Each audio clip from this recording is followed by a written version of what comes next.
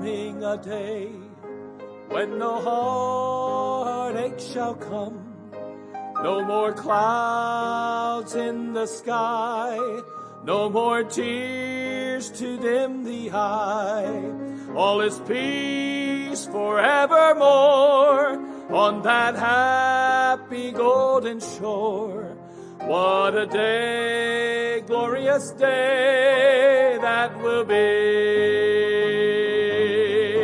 What a day that will be when my Jesus I shall see, and I look upon his face, the one who saved me by his grace. When he takes me by the hand and leads me through the promised land. What a day, glorious day that will be. There'll be no sorrow there, no more burdens to bear, no more sickness, no pain, no more parting over there, and forever I will be with the one who died for me. What a day, glorious day that will be. What a day that will be when my Jesus I shall see, and I look upon his face, the one who saved me by his grace. When he takes me by the hand and leads me through the promised land. What a day, glorious day that will be. What a day that will be when my Jesus I shall see, and I look upon his face, the one who saved me by his grace. When he takes me by the hand and leads me through the promised land. What a day, glorious day that will be.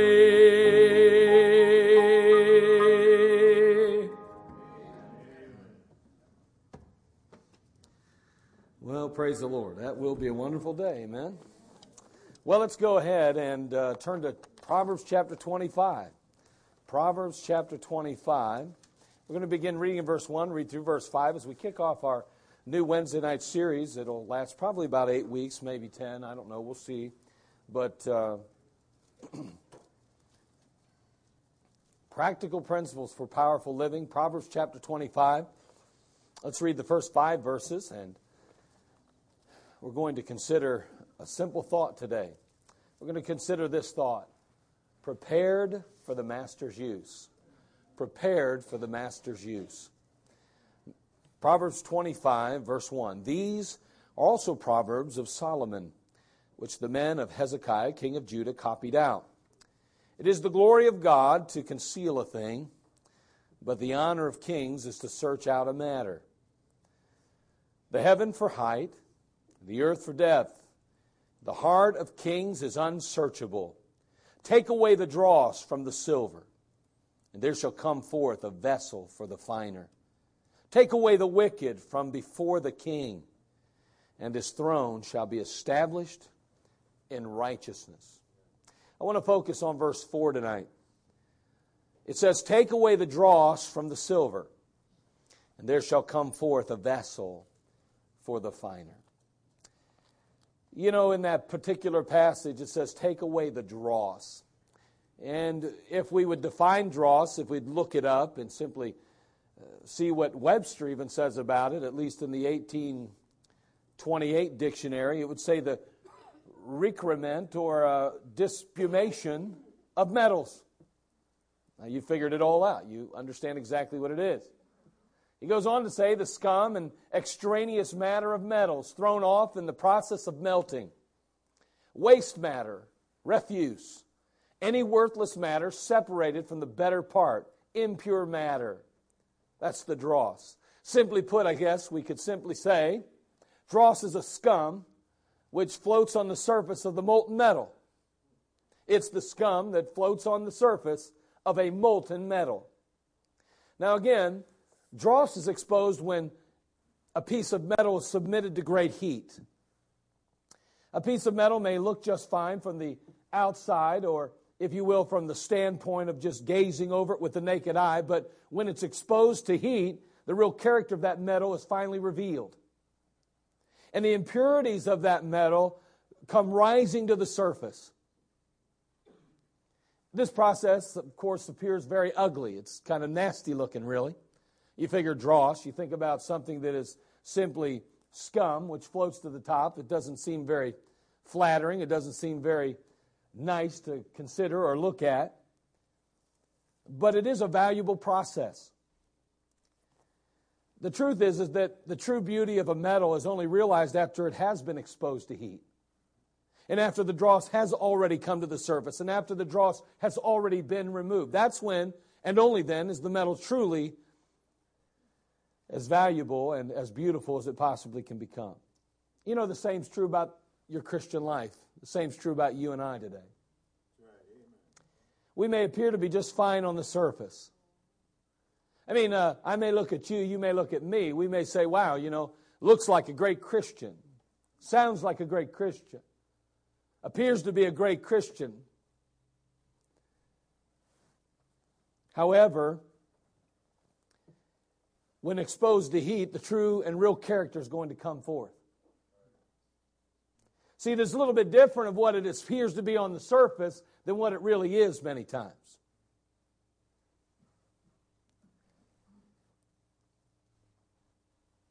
The process is often a very ugly process, but it's a necessary process. So even as a metal is made more pure and more valuable when exposed to heat, once the dross is removed, the same is true in the Christian life, because the believer becomes more pure and more valuable through this process. Again, it's not necessarily a comfortable process, but it's one that's necessary if we ever hope to fulfill the true will of God for our life. And when you really boil it all down, good pun on words, right? The real goal is to be found in the image of Christ. When you were saved, the Lord began, the Bible says, a work in your life. And when He began that work, He promised to continue that work throughout your life. In the book of Philippians chapter 1 verse 6, the Bible says, being confident of this very thing, that He which hath begun a good work in you will perform it till the day of Jesus Christ. He began a good work. What's that work? To conform you to the image of His Son. To make you Christ-like in appearance, to make you Christ-like in mind, to make you Christ-like in your attitude and your actions. And so the work that God is doing in our lives is literally for the purpose of making us like Jesus. Romans 8:29 says, for whom He did foreknow, He also did predestinate to be conformed to the image of His Son, that He might be the firstborn among many brethren. So to make sense out of life, to make any sense out of this life, with its many trials, its many tribulations, the truth that we are addressing and discussing tonight must be understood. Although we may not desire refinement, although we may not desire to have our feet held to the fire, to experience the discomfort that will bring in our lives, we must remember that God is good in permitting it anyway. Because it is only in being exposed to the heat that you and I will truly become the very best we can be for God. Take away the dross from the silver, and there shall come forth a vessel for the finer. So let's go ahead and have a word of prayer, and we're just going to talk about this idea, prepared for the Master's use. Father, we come to you. Thank you, Father, for just this simple message as we kick off this new series. Lord, help us, Father. This is not an easy subject. is not one that is comfortable to speak of. It's not one comfortable to have to live. And yet, Lord, it is one that produces ultimately the greatest of all Christian virtue. Help us, Lord, now, Father, to hear from you and allow you to work and move in our lives. Bless us, we pray, in these next few moments. In Christ's name, amen. What we learn is from this process is that the heat will refine. It will refine.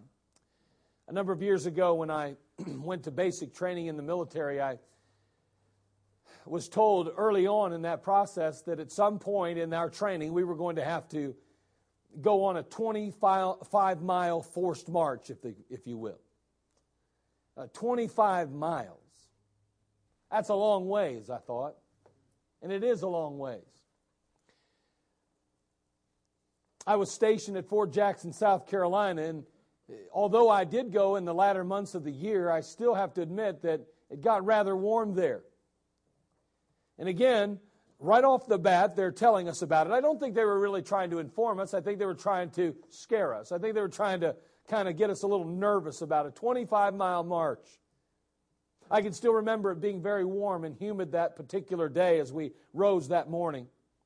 And we're required to wear our full BDU uniforms and, of course, our helmet and our pack and everything that went along with it. They made you weigh your pack down. They wanted to make sure they had at least 50, 60 pounds in it at least. They were very, very thoughtful. We began marching early on that morning, and it wasn't very long before the sun started coming up, and boy, I'll tell you what, that heat started really filling the void of the morning dew. And I mean to tell you, it was amazing. That sun was hot, and the sweat was flowing, and it seemed like just hour after hour, it just grew warmer and warmer, and it got to the point where that sun was hitting us right in the face and kind of heating up those helmets, and it almost felt like, you know, if you ever opened up an oven and you felt that heat hit your face, that's kind of how it felt to some degree. That heat and the rigorous terrain made for a pretty uncomfortable march. The sun peaked, the temperature rose, men began to stagger. There were even some that collapsed as a result of the heat and the weight of their packs. They'd get them and they'd throw them on the back of a vehicle and make someone else carry their pack for them or something stupid like that. It was amazing. Good times. I still remember the pain in my shoulders. I mean, honestly, I've always had kind of bad neck and shoulder thing. It's inherited from my family. And I just remember it wasn't long into the march, I'm already getting a horrible headache, just pounding in my head, up and down the terrain and the heat beating on those helmets and those packs with all of its weight across the shoulders, and it just felt like it would never end. But then all of a sudden, I still remember that they would tell us in the midst of the heat, they'd say, all right, we're taking a break. I always enjoyed the breaks. And you walk over to the side and pop that pack off my shoulders for just a minute, get in that shade, and boy, did that feel good. Take a little drink out of that canteen that you had, and it wasn't long, you're right back at it again. Seemed like it would never end. But later that afternoon, we crested a hill, and there, as we crested that hill in the distance, we saw those barracks standing tall on the horizon. Man, I'll tell you what, that was a great sight. And that evening, I was very happy to be back in those barracks and pouring into my bunk. You know, this refining instigates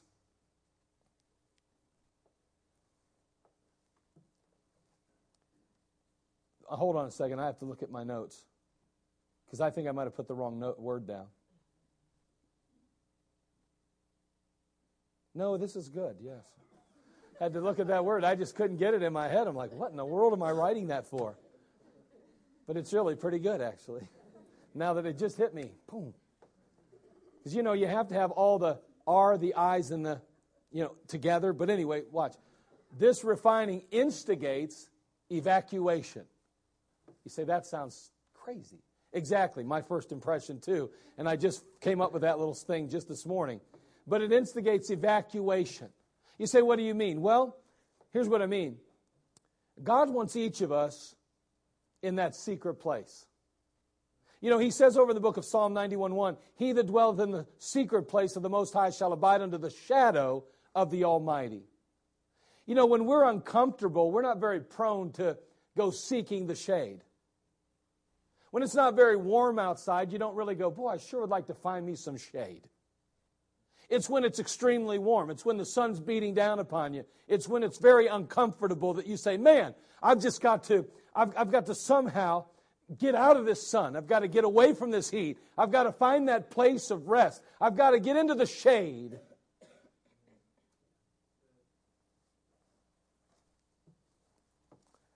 On that march, I couldn't wait to get some relief. A need had been created for some shade. Why? Because of the pain in my shoulders, the sun beating down upon my head. And all of a sudden, man, I could not wait to find that shade and to find some relief. That heat drove me to the shade. You know what? God permits the heat in our lives to drive us back to Him.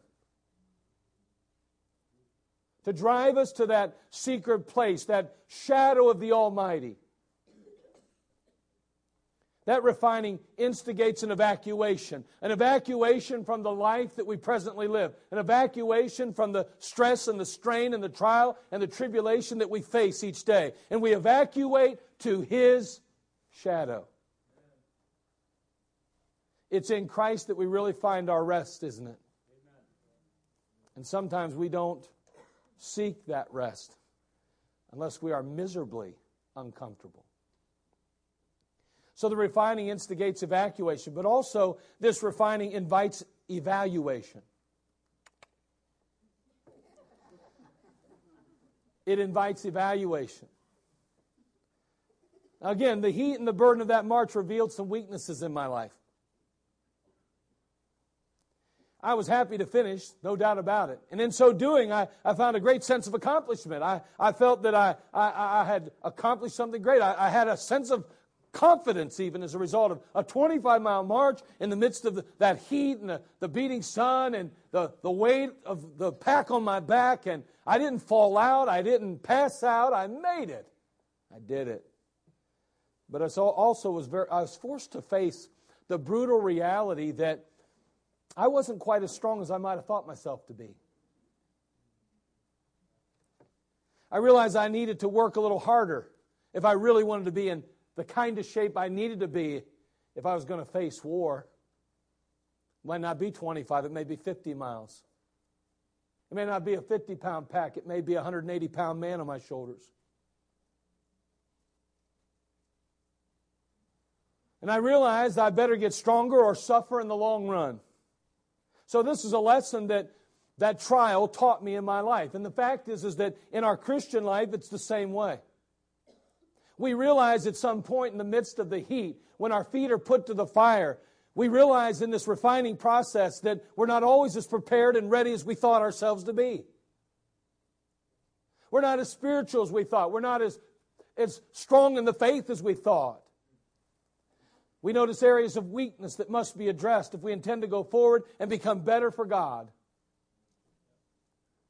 So the refining instigated evacuation, but it also invited evaluation. And finally, this refining inspires appreciation. Well, I learned another valuable lesson that day. It was an enduring march. It was a rough march. The heat, the burden helped me to appreciate, though, what I already had. I'll be honest with you. You know, being in a barracks with 60 guys, sharing showers with 60 guys, no stalls, sharing toilets, no stalls, hanging out, just letting it all hang out, no privacy whatsoever. I'll be honest with you, that's not my idea of the Taj Mahal. That's not my idea of a nice hotel stay. There were times you'd lay there at night and hear guys crying in their bunks, whining about the fact they just lost a girlfriend, or crying because they felt the drill sergeant hated their guts and they just were so beat up or something happened to them. And man, you'd hear these cries, you'd hear these whining, I walked in the shower one time, some dude was cutting his wrist and I had to take care of that. And just crazy stuff. Who wants to live like that? But I'm going to tell you something. After marching 25 miles in that heat and rolling into that bunk that night, I appreciated those barracks. I appreciated that soft bed. I appreciated everything about it. I sure would rather be there than back out in that heat again. I learned to appreciate that place. The refining process inspires appreciation. You go through a tough time in your life, you start to appreciate the things you do have, instead of longing for things you don't have. Amen. Yep.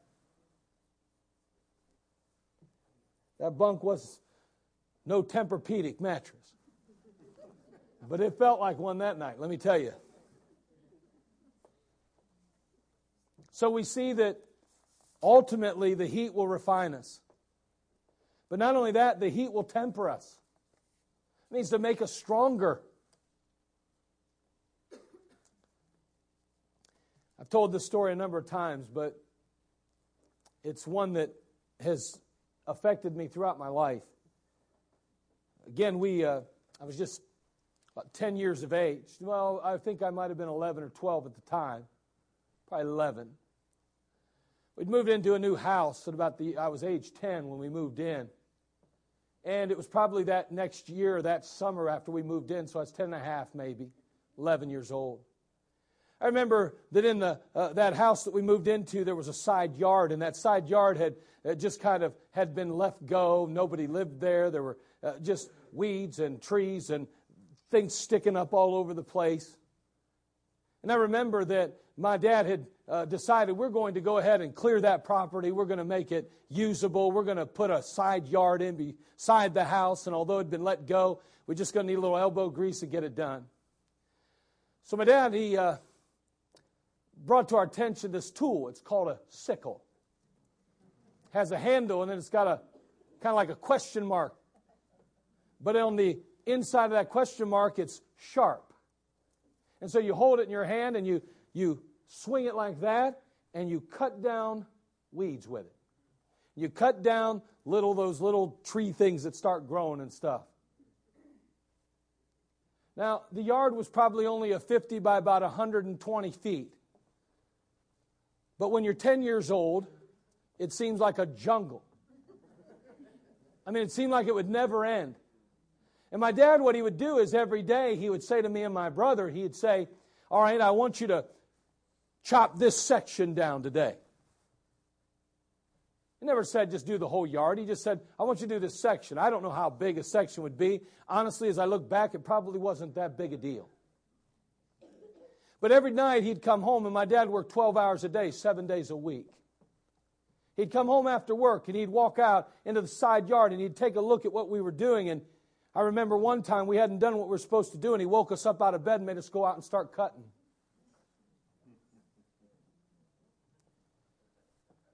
I also remember that in the process of that job, I remember getting blisters on my hands, and they broke up and would bleed. I remember wrapping cloth around my hands so I could hold on to that sickle as the blood would come through the cloth. And I would think, this is ridiculous. My hand's bleeding. It hurts so bad to swing that stupid thing. This is the dumbest thing I ever heard in my life. Remember, 10 and a half, 11 years old. I think that's about what I was, wasn't it? Oh, I was 9, excuse me. I gave myself a little too much credit. 9 years old. My brother was 10. This went on for what seemed to be weeks on end, months on end. Every day, the little section. Every day. Pretty soon, though, the broken blisters that were bleeding stopped bleeding. Pretty soon, they turned into hard calluses. I learned a very valuable lesson in that field, swinging that sickle with blistered and bloody hands at the age of 9. Here's what I learned. Please listen closely. I learned that I could swing that sickle with blistered and bloody hands. That's what I learned. You say, what? Yeah, that's what I learned. I learned I could swing a sickle with blistered and bloody hands. See, I learned I could do it. People say it's not right. That's abuse. I learned a valuable lesson. As a 9-year-old boy, I learned I could do it. And I learned I didn't have to quit. That lesson has followed me my entire life. I've never forgotten it.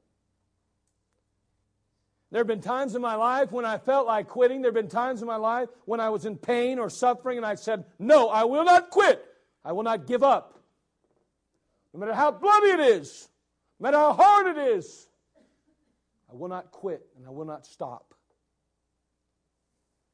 I learned I could do it. I can take it. I can deal with it. Sometimes God just wants us to know that we can do it. That we can endure. And the lessons that we learn and that we get through those tough times are invaluable. We may be tempted to view God's efforts to temper and refine us as being cruel, unreasonable, and unnecessary even. But if we would just be perfectly honest with ourselves,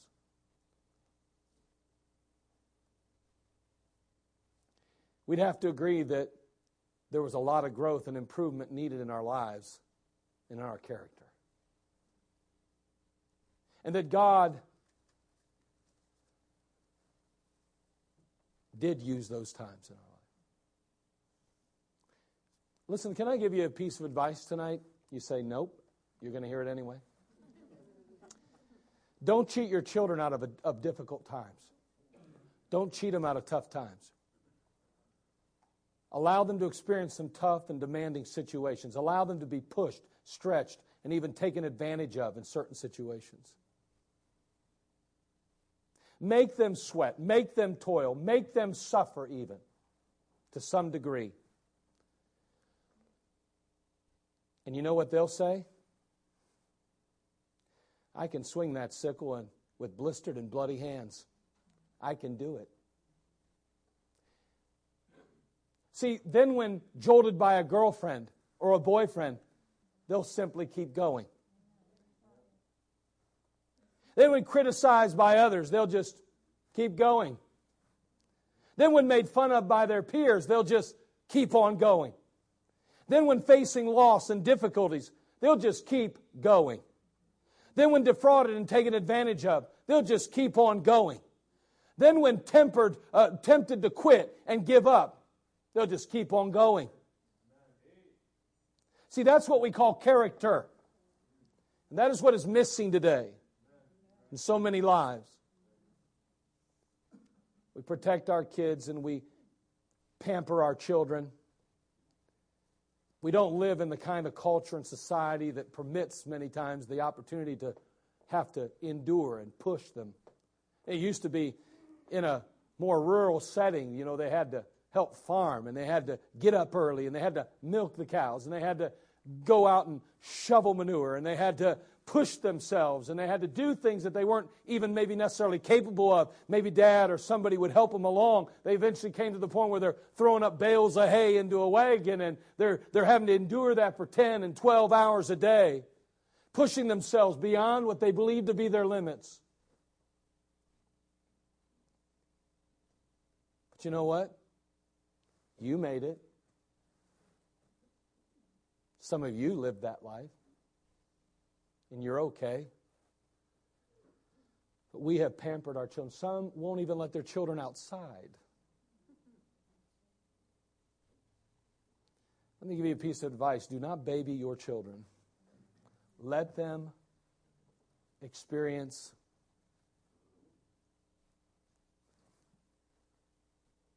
the hurt of fun. Somebody around here says, fun hurts.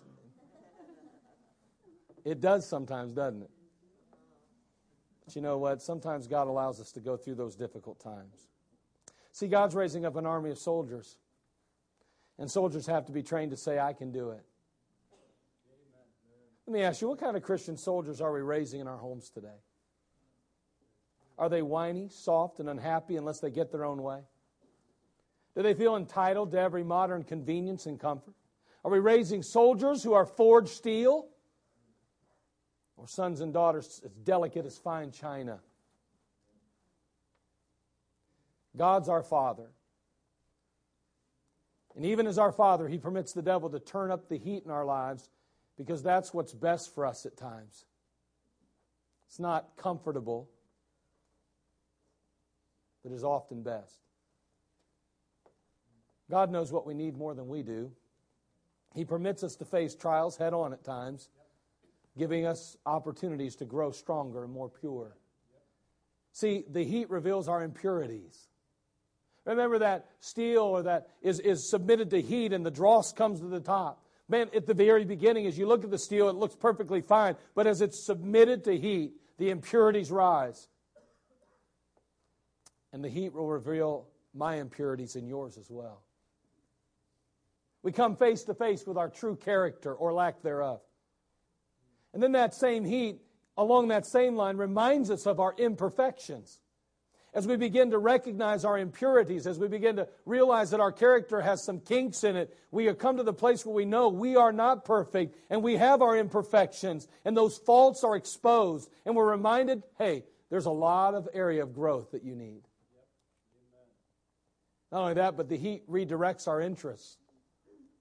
It's amazing how that heat will cause our eyes and our minds to be placed back on God. It's so easy to get distracted from the Lord. It's so easy to go forward in our Christian life and just go through the motions. But boy, when we are subjected to that heat, it redirects our sight. It places our eyes on Him. Take away the dross from the silver. There shall come forth a vessel for the finer. One may ask, what is dross in the Christian life then? Well, dross in the Christian life manifests itself in pride, a critical spirit, negativity, faithlessness, rebellion, evil imaginations, evil communications. The list could go on and on and on. Dross.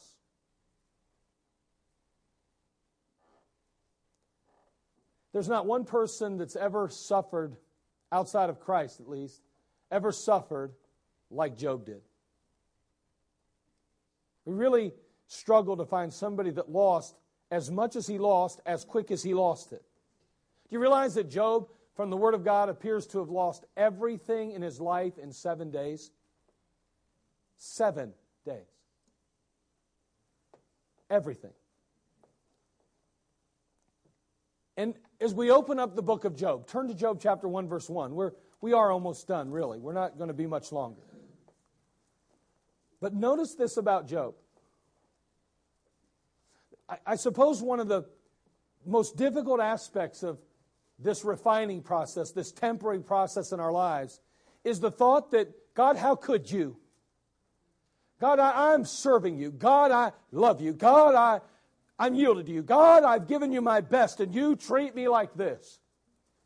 Look at Job in Job chapter 1, verse 1. Note the commentary, I suppose, on his character. There was a man in the land of Uz whose name was Job. And that man was perfect and upright, and one that feared God and eschewed evil. Perfect and upright, feared God and eschewed evil. He hated evil. Now, after reading this glowing commentary of his life to that point, Let's face it, I'd find myself saying, well, look, wait a second, how could a loving God permit such sorrow, heartache, and despair to enter the life of such a fine specimen of godliness? Makes no sense. I want you to note Job's conversation, though. Notice what Job ultimately says. Look at Job 23:10. Here's how Job responds.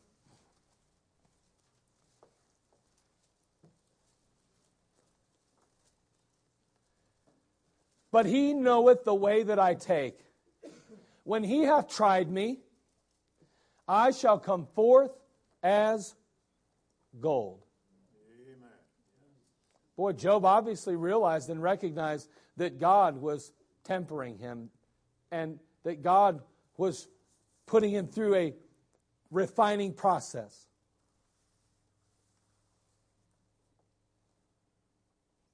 And you know what? That reality is equally as important to you and I today. Boy, how we must remember.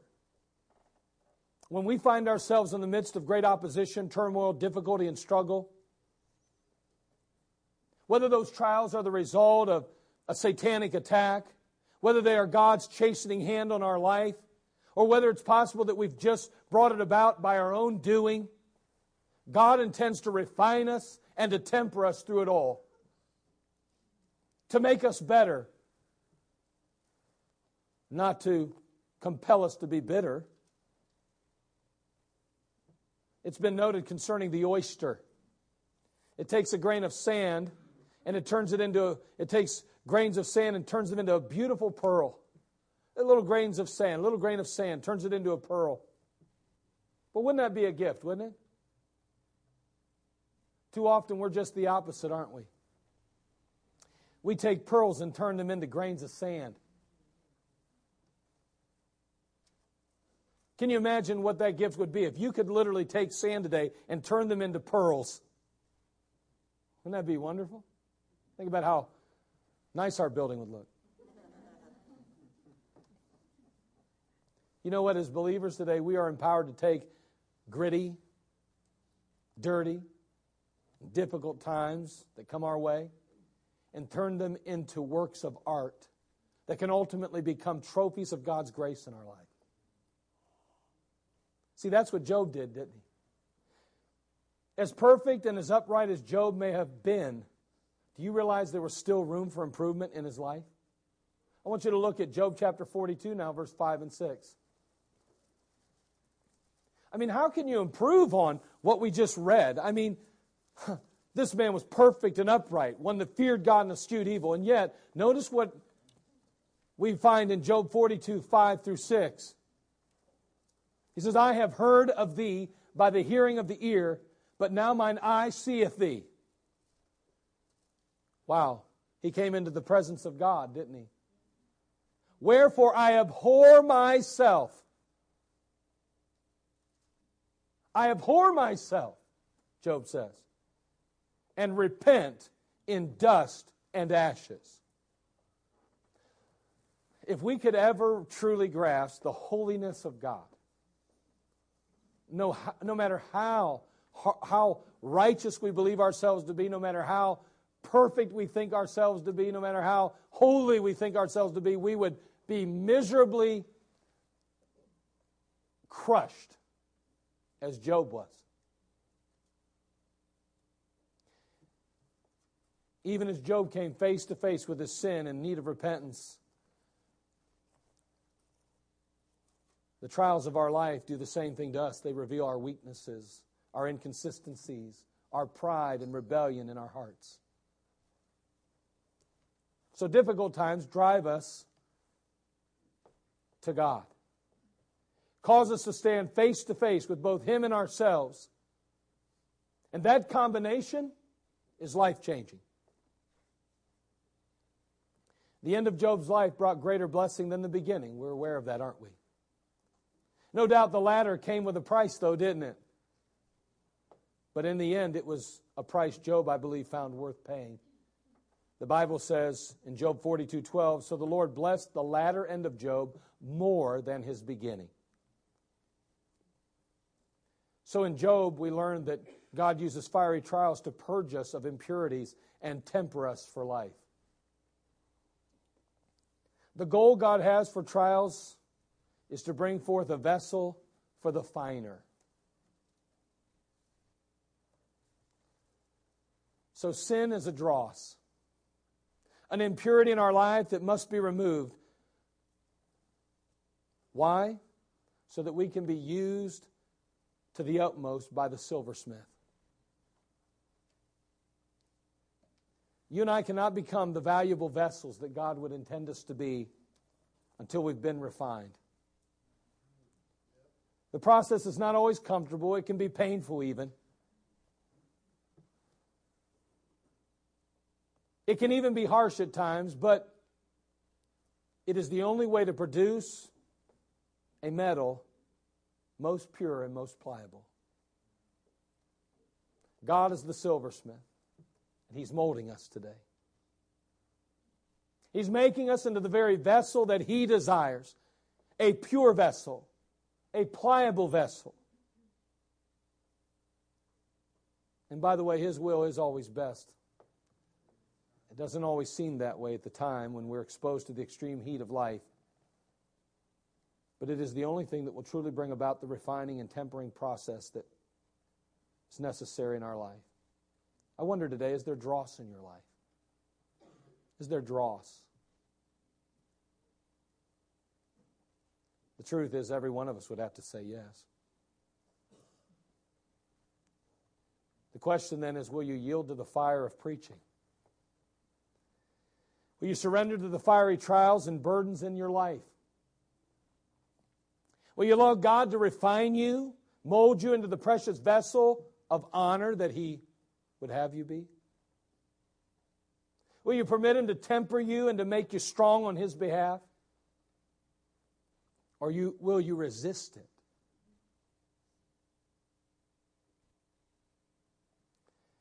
2 Timothy 2:19 through 22, as I close, simply says this, and just listen, please. You can write it down, but listen. Nevertheless, the foundation of God standeth sure, having the seal. The Lord knoweth them that are His. And let everyone that nameth the name of Christ depart from iniquity. But in a great house there are not only vessels of gold and of silver, but also of wood and of earth, and some to honor and some to dishonor. If a man therefore purge himself of these, he shall be a vessel unto honor, sanctified and meet for the master's use, and prepared unto every good work. Flee also youthful lusts, but follow righteousness, faith, charity, peace, with them that call on the Lord out of a pure heart. A refining process. A tempering process. Take away the dross from the silver. There shall come forth a vessel for the finer, prepared for the master's use. I believe right there in the book of Proverbs chapter 25, as we kick off our series, we're immediately confronted with this thought. What does it take to be prepared for the master's use? And if we'd really be forward and frank, if we'd really be honest with ourselves and honest as we read through the Word of God, we would realize and recognize this truth. The only true way to be prepared for the master's use is to be exposed to the heat. There's no way that we can escape the heat if we honestly want to be in the image of Christ. It's impossible. So may God help us to not resist the heat, but to accept it as an opportunity to be refined and ultimately be stronger on His behalf. Father, we come to You. We ask, Lord, for Your help. And Lord, there's nothing easy about a message like